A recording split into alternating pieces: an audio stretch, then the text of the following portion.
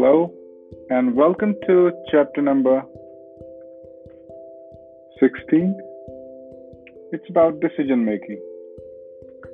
It's about decision making. So, from Passage of Stars,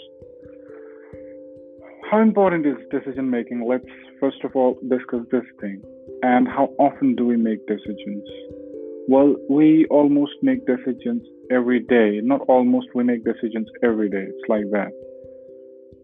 That means decision making is very important. More so when it's concerned to the decisions relating to those which have long-term impacts on your life, such as decisions related to your career, related to your relationship, your marriage, about your studies, about your job, about your business, about your projects. Maybe you want to write a book. So, or about your kids and their choices. So, these are the decisions which have life-changing impacts, and we take decisions all the time, small and big. However, there's nothing wrong with taking decisions, and no one can tell you except you yourself whether some decision is wrong or a right one.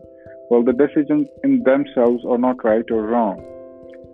However, what is wrong is not making any decision.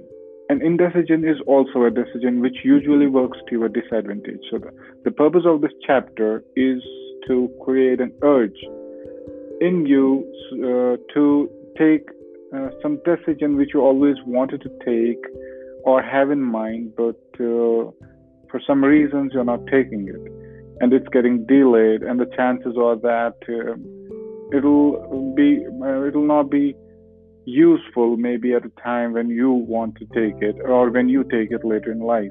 It has its essence now, but you're afraid of something. You're afraid that it might be wrong, you might fail. So that's what we are talking about in this chapter. So in order to allow your kids to, if you have kids, for example, if you want them to take their own life decisions, and I believe you should allow them to take their life decisions, in order to make them courageous enough, you should allow them to take smaller decisions in life. You should allow them to choose their own clothing. You should allow them to choose the color of their bag, the taste of the toothpaste. These are so very small decisions, but at least they are taking them on their own. What happens is if you take every decision for them, you are not allowing a decision-making faculty to develop in them, and it will be rendered dysfunctional by your influence over them. So it's better to allow them to take some of the little decisions on their own, and even the bigger ones. For example, the career choices.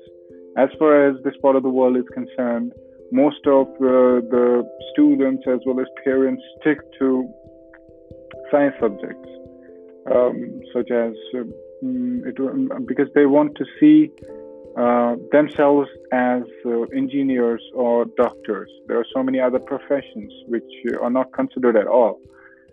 Even the parents also want their kids to be either a doctor or an engineer.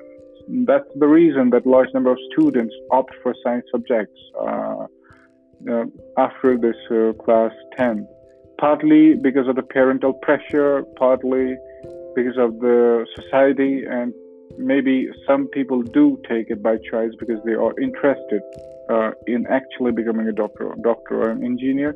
The majority of it is a herd following. What do we see? What do we say to it as is a herd when in a cattle or when a sheep, flock of sheep is moving, and the first sheep in that group chooses some direction, all of the others follow. So that's what is happening over here in decision making. So what you can tell your kids is to tell them to You should talk to them first of all. Show them the options, the career options that are available, and where do these studying options lead to. You should tell them that as well. You should know their strength. Are they good at mathematics? Are they good at science? Or what are they good at? You should get to know that as well. What are their interests? Do they want to study further in the particular subject? Do they want to go for gaming? Are they interested in computers?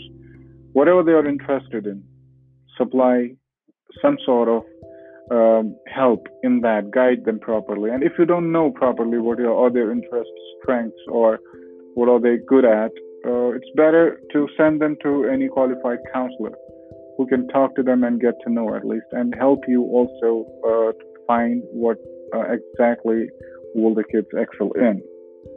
You can be a helping hand, and later on you can provide the mentors in their respective fields or wherever. For example, some people want to dance, go make their career in dancing, in acting, in playing an instrument, or in gaming, in athletics.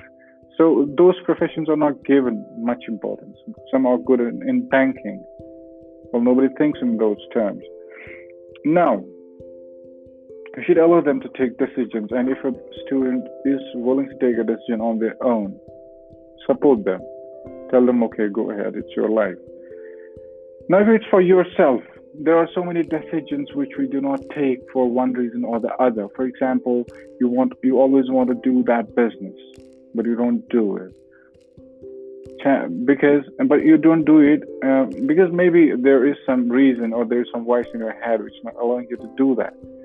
What you can do is you can go ahead and do that, start that.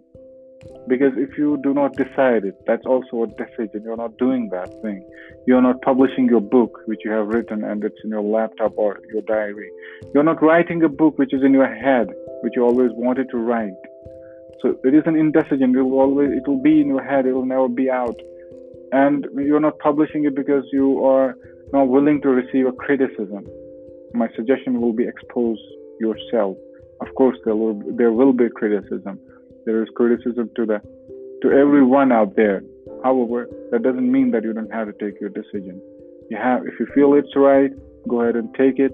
And even if you feel it's not right and you want to take that decision anyways, as I said earlier, the decisions in themselves are not right or wrong, and it's we who have to take that decision. And even if it seems wrong, we have to make it right and be proactive in making that decision a right one. If it's a business expansion you want to, but you're afraid, you should go ahead and make a business expansion. And there should be a wrap-up strategy. For example, if something doesn't work, wrap it up, start over, or start something new. If you want to switch a job, go ahead and switch it. If you want to go on adventure and something is stopping you, maybe you should take that decision and go on an adventure. If you want to start a relationship, you're afraid that you might get betrayed, well, you should go ahead.